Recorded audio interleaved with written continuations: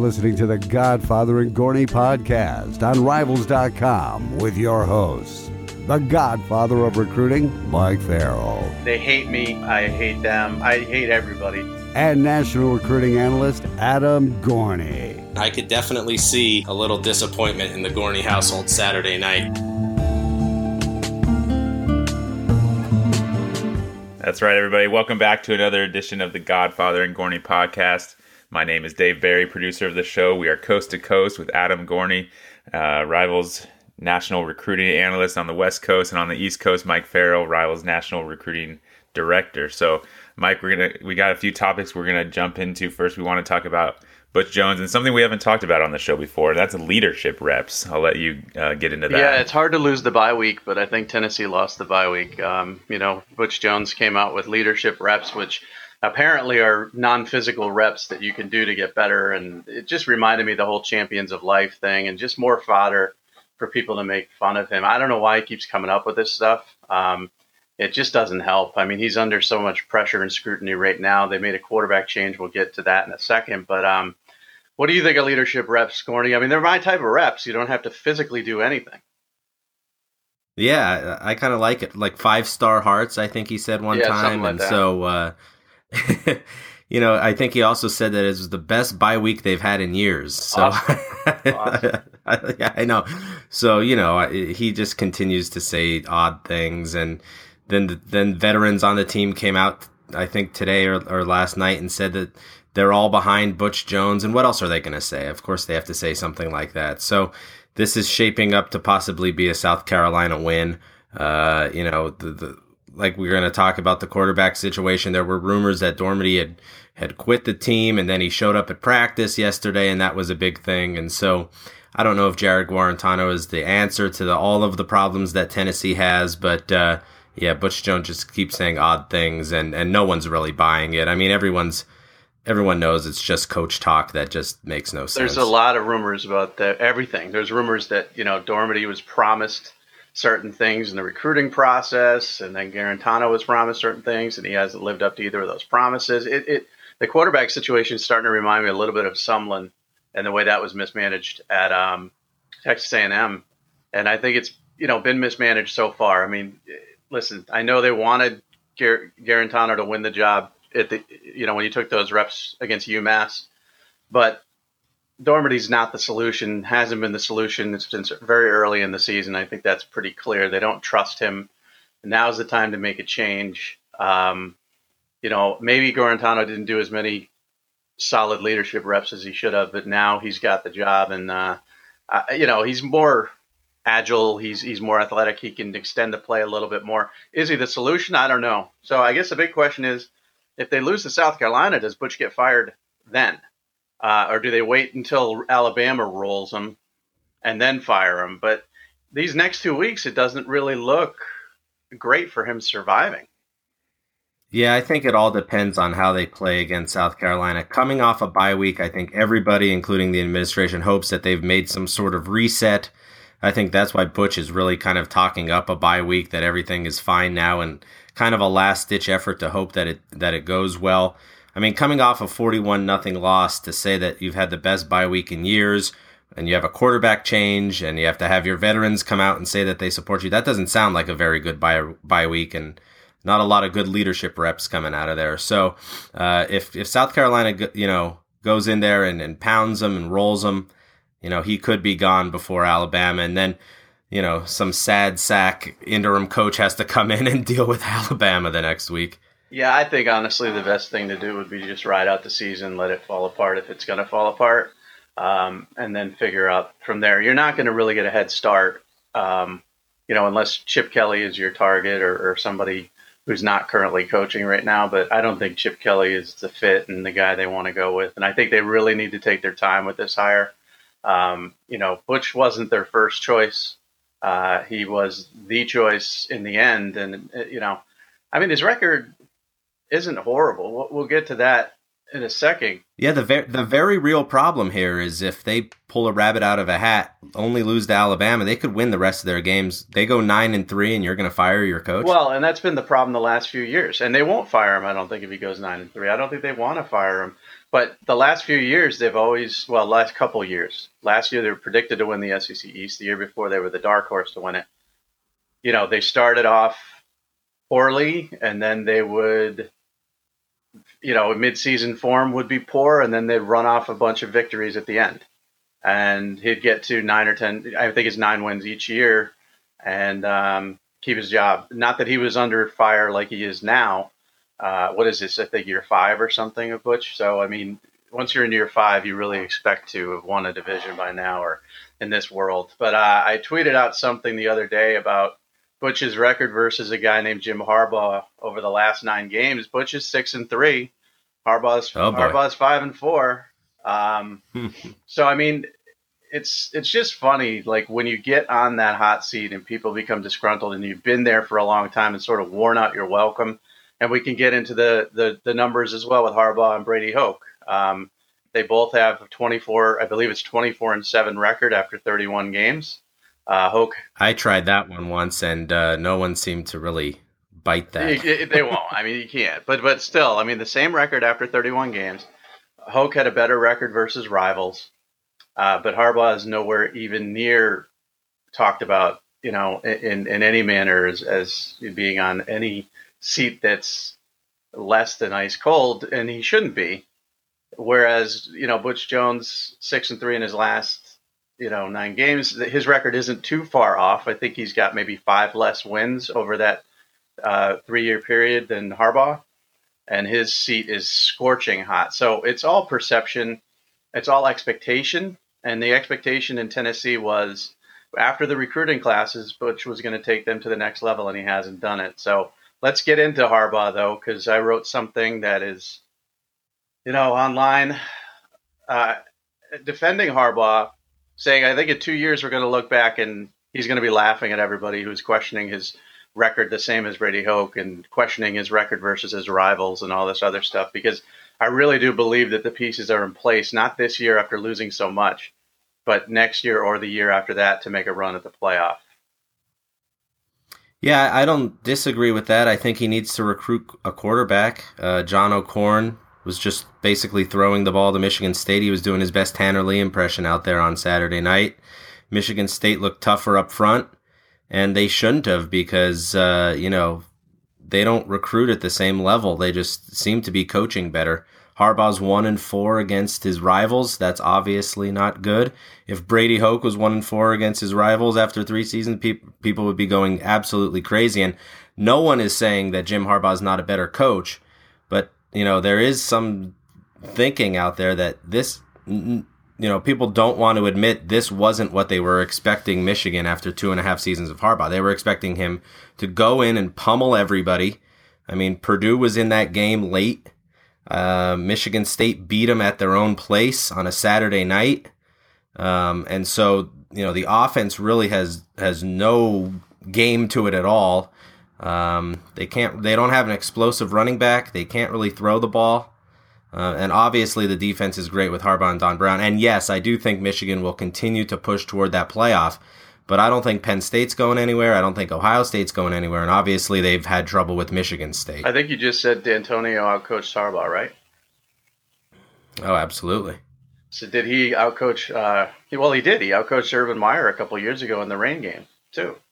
Yeah, absolutely. So the guy who was 4-8 last year, that's fallen off, everybody's top 10 coaching list. I think he was at the end of mine.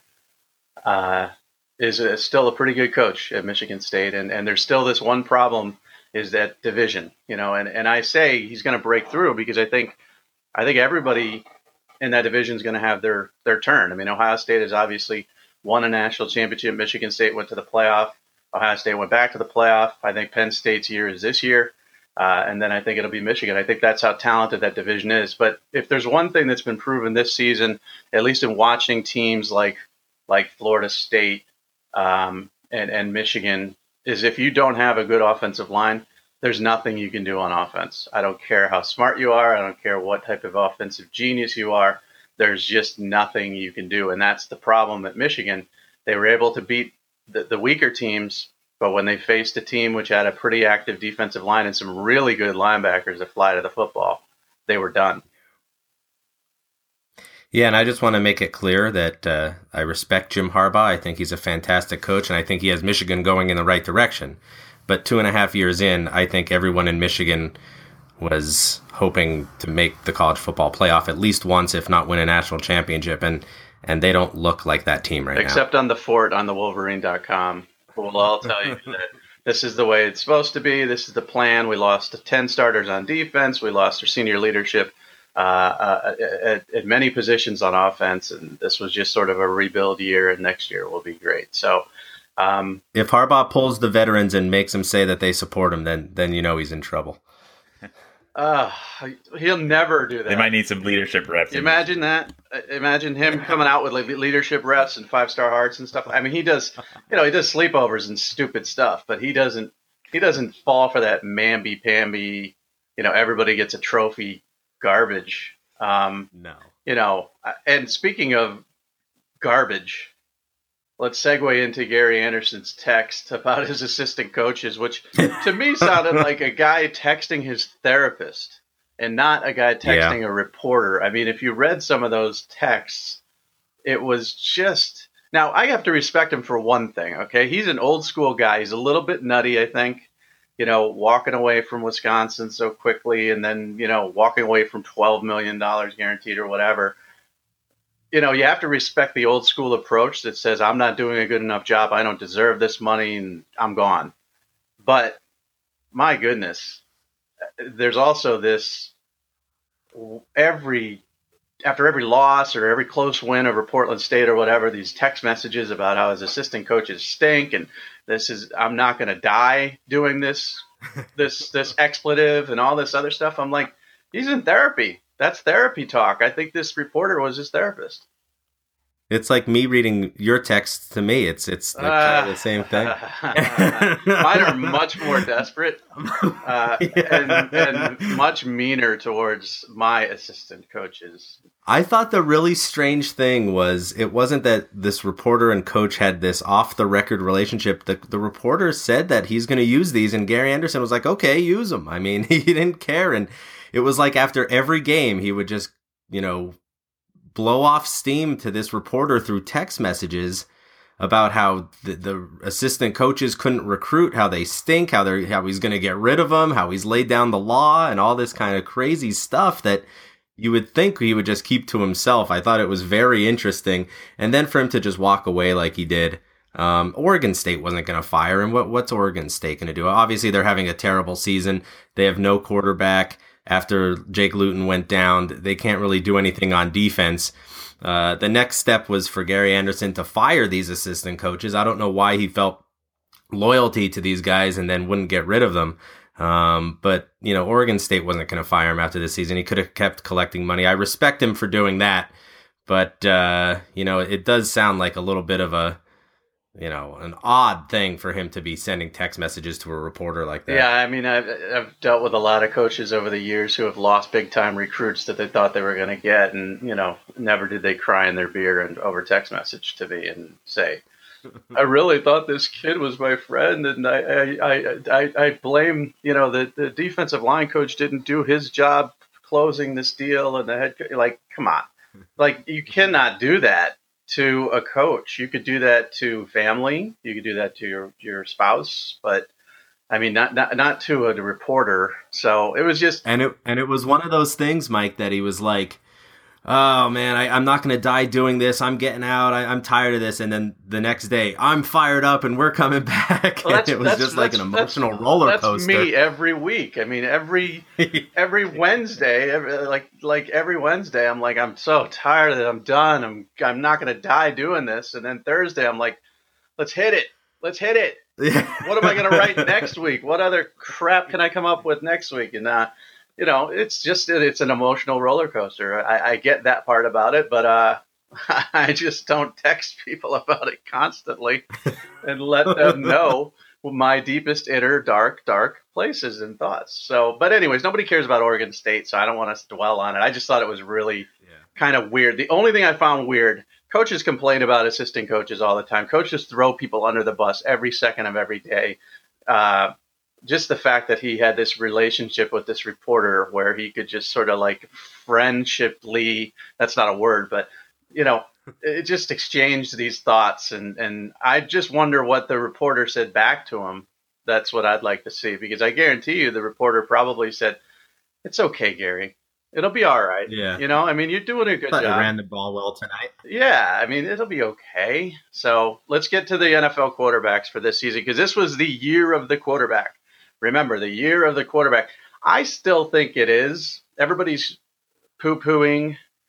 I should say crapping, because poo-pooing, if Dave Berry actually gets that drop, and I say poo-pooing too many times, that's going to be at the beginning of this podcast. But I think it's been Darnold's been a disappointment. Josh Allen was a fabricated joke.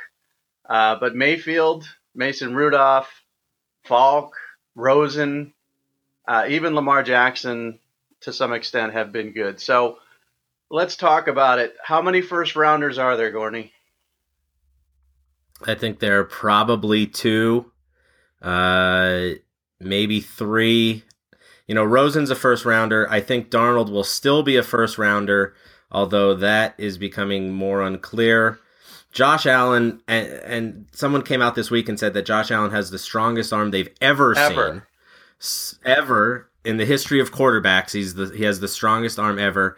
Again, I'm just not buying it. No one's going to take Baker Mayfield in the first round. Mason Rudolph has a shot if he does well at the combine. Lamar Jackson's very interesting because he's so dynamic and athletic. But like we saw against NC State, any throw he needs to make downfield is thrown 10 yards out of bounds. And Luke Falk is interesting. He kind of got pulled against Boise State earlier this season, but he's a guy who could sit in the pocket and throw it all over the field. So I don't think it's a bad year at quarterback. I think the expectations were so incredibly and unfairly high on these guys that they've come down to earth a little bit. And a lot of guys who had huge seasons last year, like Darnold, are making tougher throws this year and not having as big of seasons. But I just don't see how anybody takes anyone other than Josh Rosen as the first quarterback. Well, again, it's going to come down to the interviews, and we know a little bit about Josh Rosen, and that's going to hurt him. And listen, when you talk about arm strength, you talk about a guy like Jeff George, and you talk about a guy that also had a bit of an attitude, and didn't hurt himself, obviously draft wise, but hurt himself through his career because he just was a little bit petulant. Rosen's not petulant. He'll just tell you what you don't want to hear over and over again directly to your face. And the problem he's going to have is he has that reputation. And when he goes and does all of these interviews, and if he says everything everyone wants to hear, then it won't be good enough because he's just making it up because he's saying, he's lip servicing people. Yeah, but the good thing is that he will not say everything everybody wants him to hear, because it's virtually impossible for him to do that. I think there's going to be as many as 4, possibly 5 first rounders, because the NFL is so desperate for quarterbacks, and because it's a pretty good draft class. And there's some other guys that are going to emerge, not really as first rounders, like the Nick Fitzgeralds and the Riley Fergusons of the world. The guy that I look at and continue to look at and say, what am I missing, is Baker Mayfield, because he reminds me of Aaron Rodgers. And I'm not saying Aaron Rodgers, the greatest, quarterback who just continues to rip out the hearts of all Cowboy fans like myself. I'm saying the swagger, the lack of size, the ability to improvise, the field vision, just doing things you don't expect him to do. I know they lost to Iowa State. That wasn't Baker Mayfield's fault.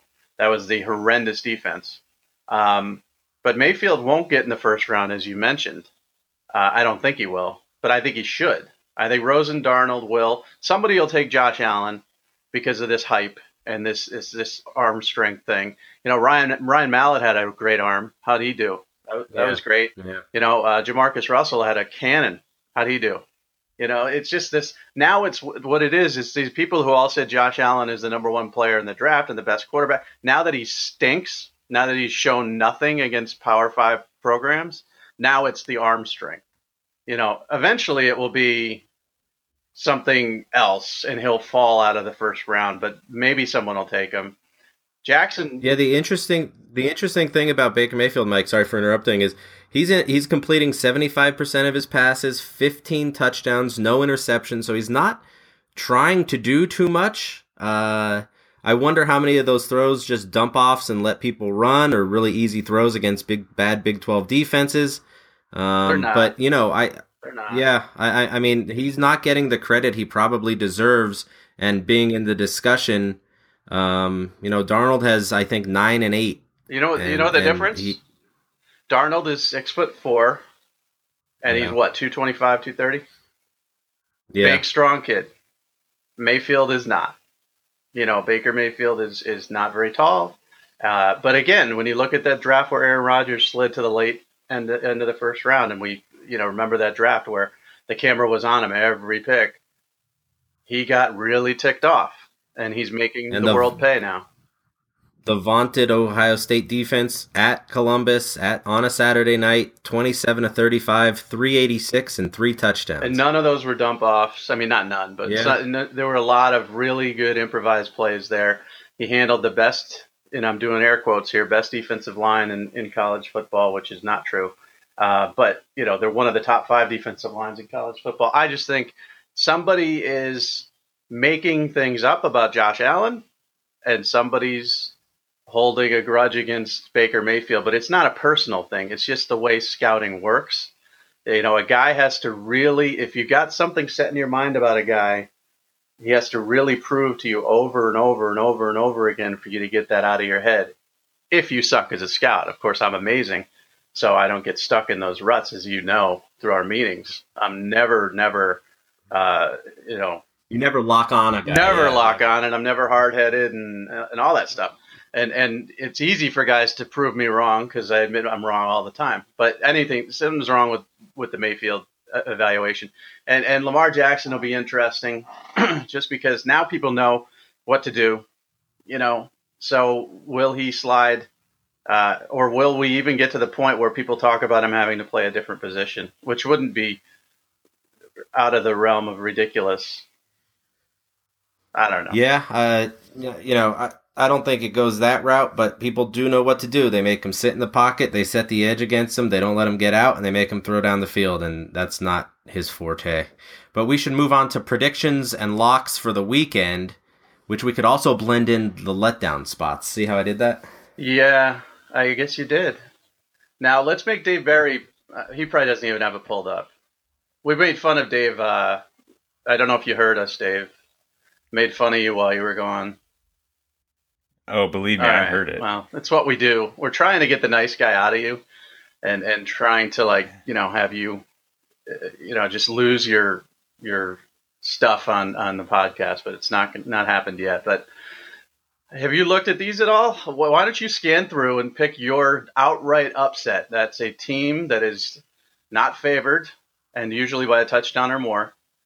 That's going to win. Yeah, and the game. you can't do what Mike does. Like, he'll pick West Virginia over Texas Tech. It was a 14-point dog. It has, as long as it's 7 points or more, you can do that. So, Gorney, who's your outright upset? Oh, we're going outright upset right now? Might as well. I mean, what the hell? I know it's Arkansas over Alabama, so just say it.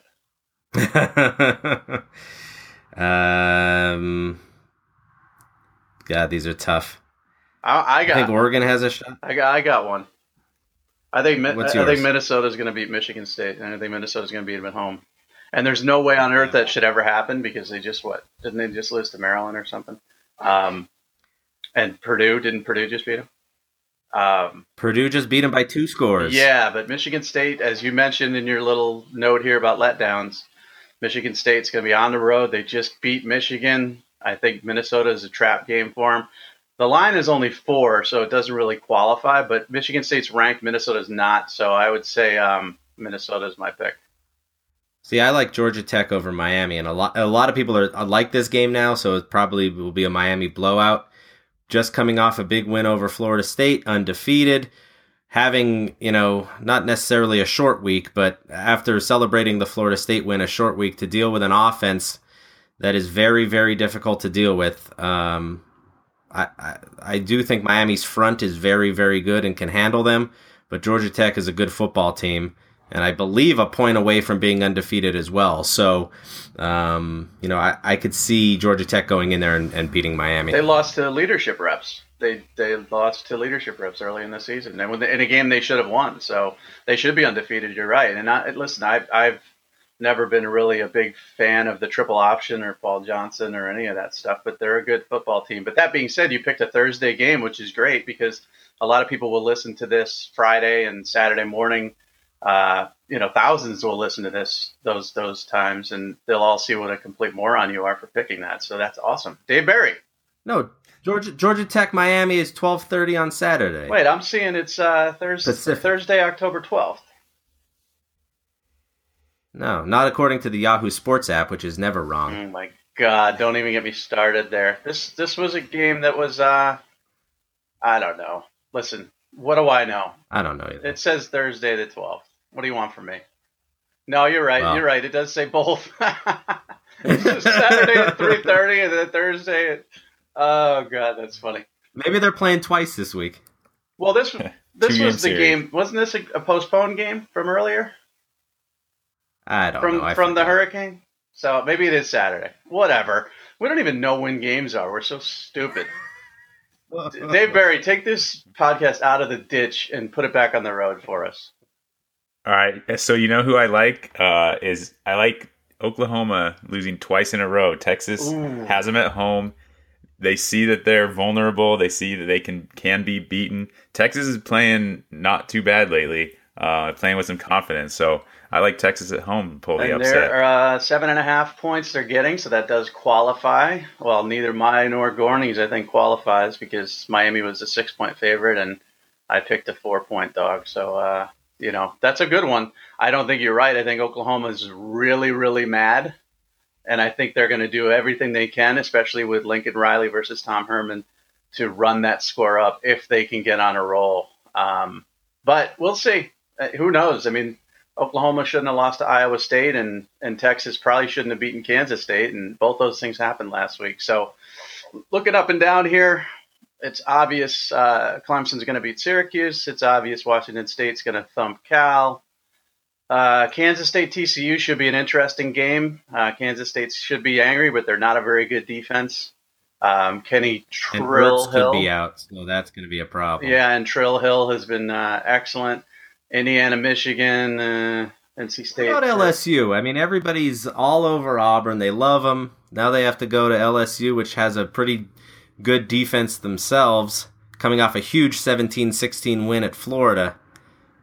I don't know. Well, if you're an SEC fan and you're not a fan of Alabama, you have to expect your team to let you down because that's what happens every year. Yeah. So now Georgia's not going to get let down against Missouri because Missouri is just a god-awful football team. And by the way, Missouri was one of the teams that I picked as a potential surprise in the SEC, so that shows you exactly how much I know. I thought this offense was just going to come together and roll. I thought the defense would be improved, and they just stink. But the defense is just hideous. It's awful. It's like Texas Tech from a couple years ago. Remember West Virginia from like 6-7 years ago? like me, you, Dave, and 8 other guys could put up like 50 on them. It's just bad. And now Auburn, everybody's on Auburn. The line's 7. It's at LSU. That's an interesting one. That could be a closer game, closer than the experts think. Type of game. There was one other that I saw here. It was Utah and USC. I think Utah can give USC some trouble, even though they lost Michigan last getting week. absolutely no respect as a 7-point favorite at Indiana. Yeah, well, that's because the offense is just garbage, and the offensive line is garbage. And Indiana's actually played pretty well, stayed within at least within shouting distance of a few teams for a little while there. But that is a lack of respect. But Michigan's the number 17 team in the country now. They're no longer in that top 10. Purdue, Wisconsin should be an interesting one as well. I think Wisconsin will just run right over them. But Purdue has been a big surprise, and they're actually fun to watch for the first time in forever since probably Drew Brees was there. And then there's Nebraska, Ohio State. You got to mention it. 24-point line at home, you're a 24-point underdog. That is bad news for Lincoln Riley because that line seems very, very large. Mike Riley. I mean, not Lincoln Riley, Mike Riley. And I think that could be like, when you see a 24-point line like that, that could be like 45-7. It could be just a drubbing. Lincoln, Nebraska used to be the place to go where teams would die, and then Wisconsin went in there, scored 38 on them by just basically running the ball right at them the entire time. And so if Ohio State wants to go in there and put a big number on them, I think there's nothing to stop them. That's why I said Lincoln Riley, because it's Lincoln, Nebraska. It's not Alzheimer's at all. It's just that. I think that's good, though. Dave, you got any more gems? No, I think we kind of talked about the ones I was looking at. All right, well, before we go, since you missed Sunday's podcast, I want you to do 25 leadership reps between now and the next podcast, which should be Monday. And I want those to be good quality leadership reps. I want you to watch Greg Ladke cut video. I want you to watch. Do we get a bye week from our podcast? No, we don't get a bye. We play straight through. And then I want you to watch Nick Kruger cut video and Kristen Peak cut video. I want you to get a lot of leadership reps and just, you don't have to physically do any video. Just become a better leader by watching others. Okay. All right. Well, I feel like I get leadership reps just by being on the podcast with you guys. Well, that's so nice of you. We just crap on you and you're so nice. Yeah. I'm a nice guy. We're done. All right. Well, let's get out of here. We need you guys to leave us reviews on iTunes. That'll help us out a lot. And hit us up on Twitter at RealDaveBerry. Farrell is at RivalsMike and at Adam Gorney. So with that, we will see you guys again next week.